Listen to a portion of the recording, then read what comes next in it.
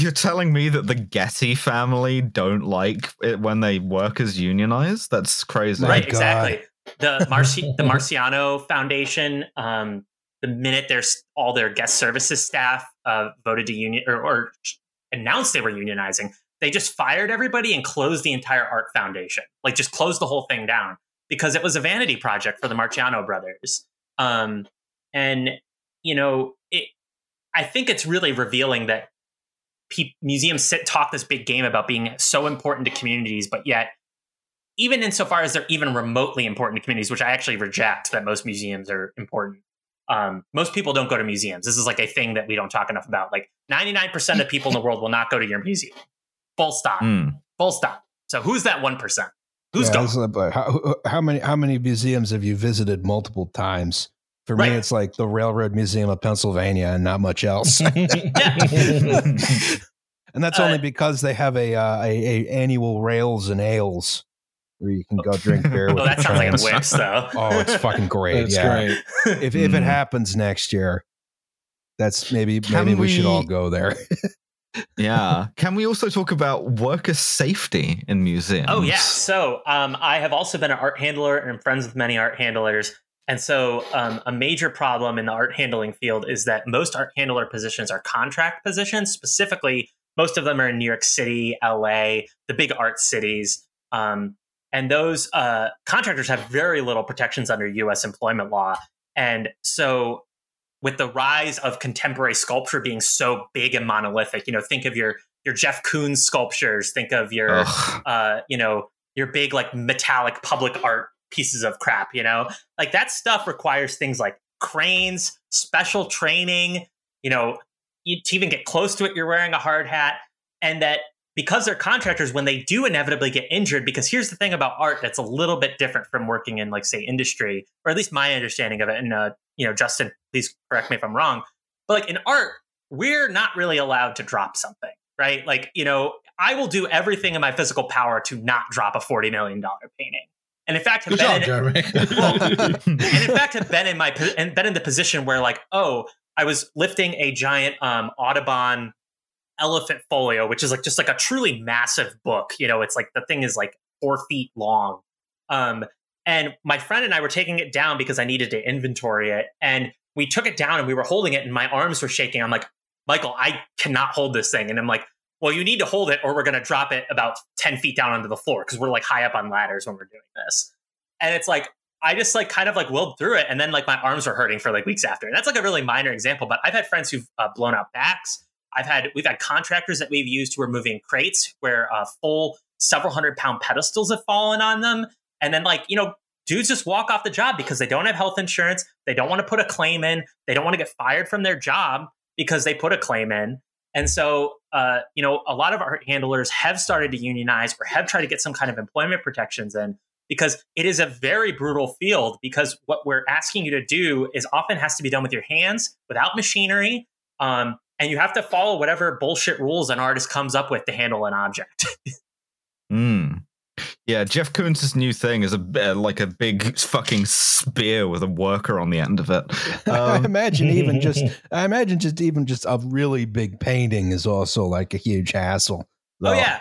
I've moved Jackson Pollock paintings that were, probably 12 feet wide and 8 feet tall.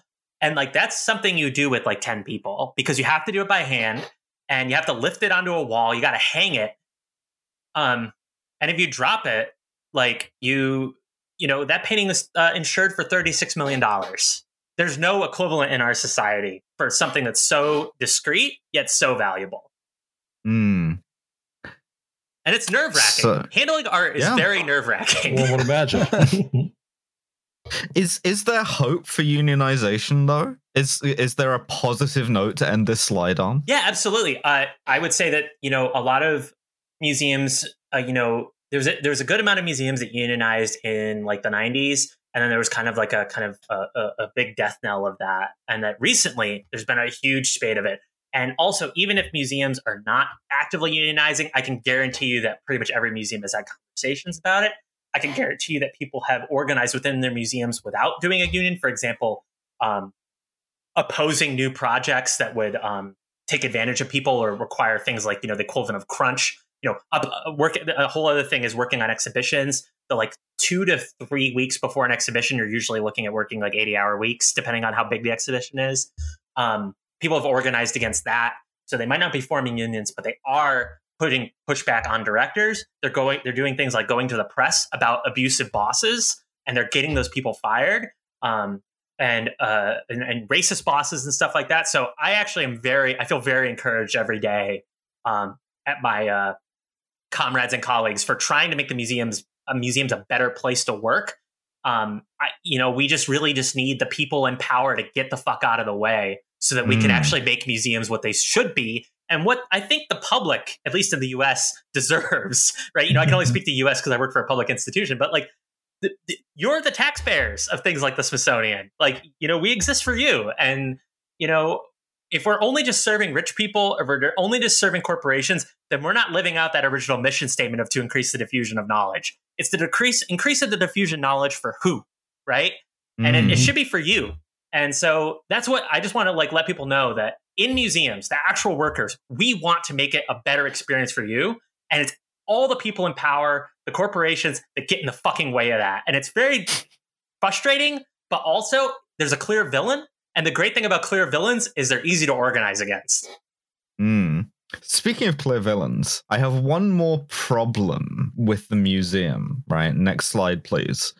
And that is, once you have the word museum out there, just anybody can call their shit a museum, right? And it gets a bit of the sort of like imprimatur, gets a bit of like academic clout from calling itself a museum. It's not a particularly protected term anywhere, as far as I know. Like you can put a museum up saying whatever the fuck you want, such as young Earth creationism. But you can also like use a legitimate museum to sort of like launder the reputation of a dubious actor, whether that's a nation, whether that's a company. And for instance, there's a giant franchise Louvre in Abu Dhabi, which is like hilarious to me. It's great. There's a massive modernist building there, which is like designed to make you go, "Ooh, look at the pretty art," not ask any questions about the slave labor. You can do like a big statement museum, like in Bilbao.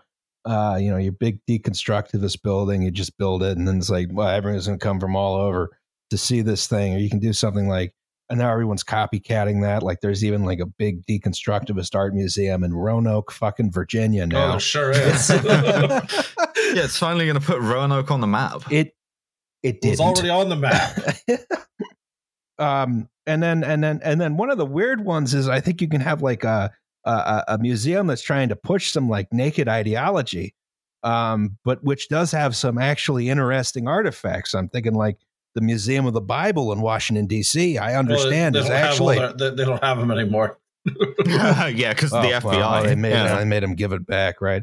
But also like the Spy Museum. Like which is genuinely interesting. The Newseum was a big one. Oh God, yeah. And then the CIA has the axe that killed the ice pick that killed Trotsky. Yeah, police museums are fascinating, and they're usually run by police departments. Oh, we're gonna get canceled again because you want to be a cop. I want to get into Scotland Yard's museum. Jeremy was a security guard at a museum, so that's also kind of a cop. Basically, a kind of cop. Oh yeah, I'm just me walking up to you, getting paid $12 an hour to go. Like, please don't touch that.